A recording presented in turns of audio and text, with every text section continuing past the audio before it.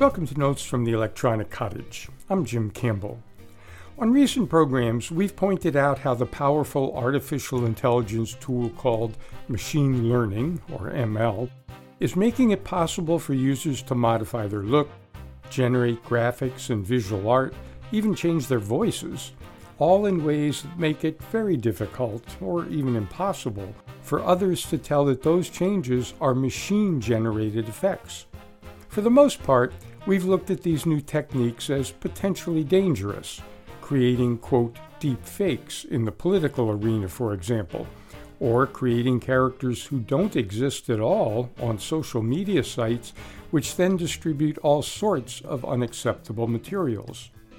Recently, though, we've come across a singer and artist named Holly Herndon, who sees great artistic potential in technology that allows her to use her voice to train machine learning programs so that her voice becomes a sort of self-standing tool that she calls Holly Plus.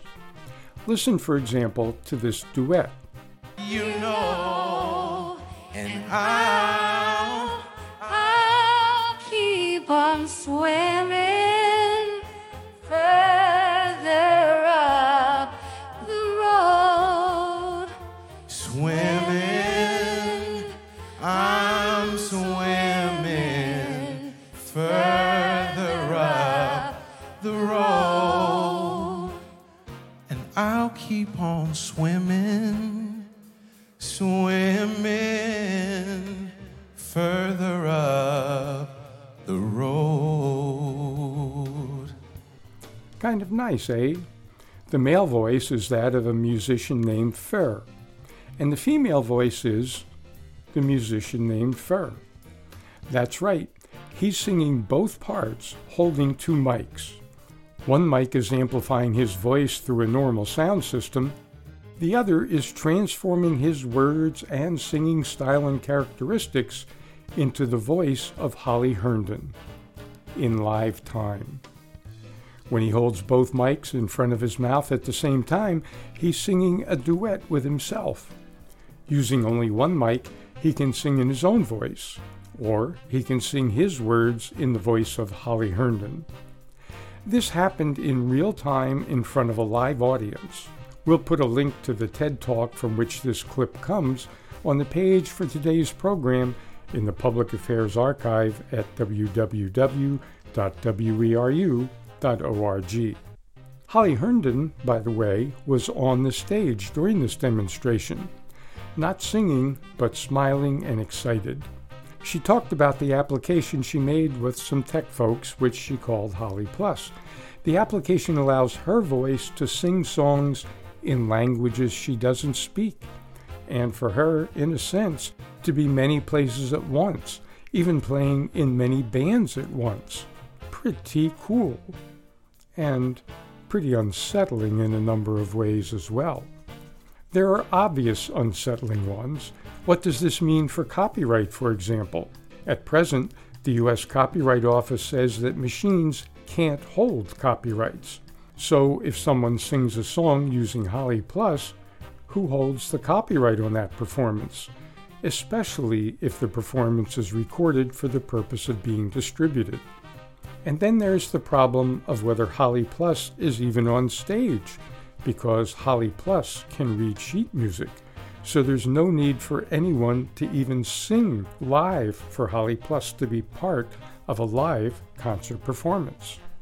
We're sure there are a pile more questions of this sort that will have to be sorted out if this kind of tech becomes widely adopted. There's no reason, for example, why Holly's voice couldn't sing songs that are composed long after Holly herself is no longer on the planet. Lots and lots of possibilities. Exciting in one way, disturbing in another. Disturbing because it brings to our attention, with the impact of a smack in the face, that it's going to become increasingly difficult for us humans to tell what in the world is as it actually is, and what is simply a creation of something or someone that never actually existed in the way we typically use that term. We're entering a time when science fiction will once again become more science than fiction. Meanwhile, in the world as we still know it, let's take a look at a less spectacular but still somewhat disturbing tech development. Many listeners probably use the Chrome web browser from Google. It's based on the open source web browser called Chromium, which is also maintained by Google. Many other current browsers, including Microsoft's Edge and the Vivaldi browser, are based on Chromium. For better or worse, about 2/3 of people using browsers on the web use Chrome, so whatever Google decides to do with Chromium affects a lot of users. Google's Chrome, like most other browsers, allows what are called extensions to connect to and become part of a browser's functionality. If you're a Chrome user, click on Window in the menu across the top of your browser, then click on Extensions to see what extensions are already loaded on your browser.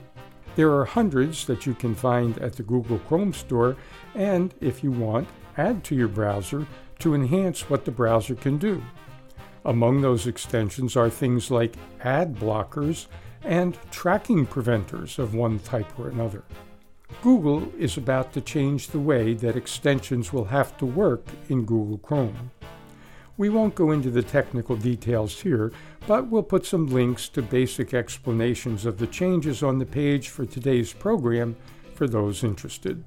The bottom line, according to groups like the Electronic Frontier Foundation, developers of privacy-enhancing extensions like Ghostery and NoScript, and academic experts like Jonathan Mayer of Princeton, is that the changes to the underlying extensions platform in Google Chrome, officially called Manifest 3, is going to make it much more difficult for ad blockers, for example, to work properly, if they'll work at all.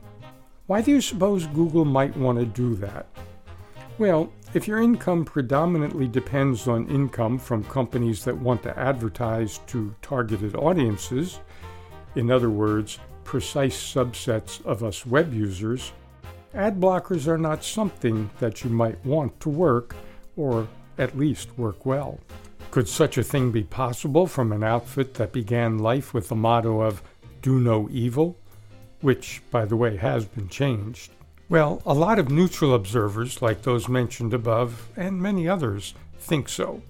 So what is a Google Chrome user to do? Well, though Chrome is the dominant browser on the web, there are others, and very good ones, such as Firefox or Brave.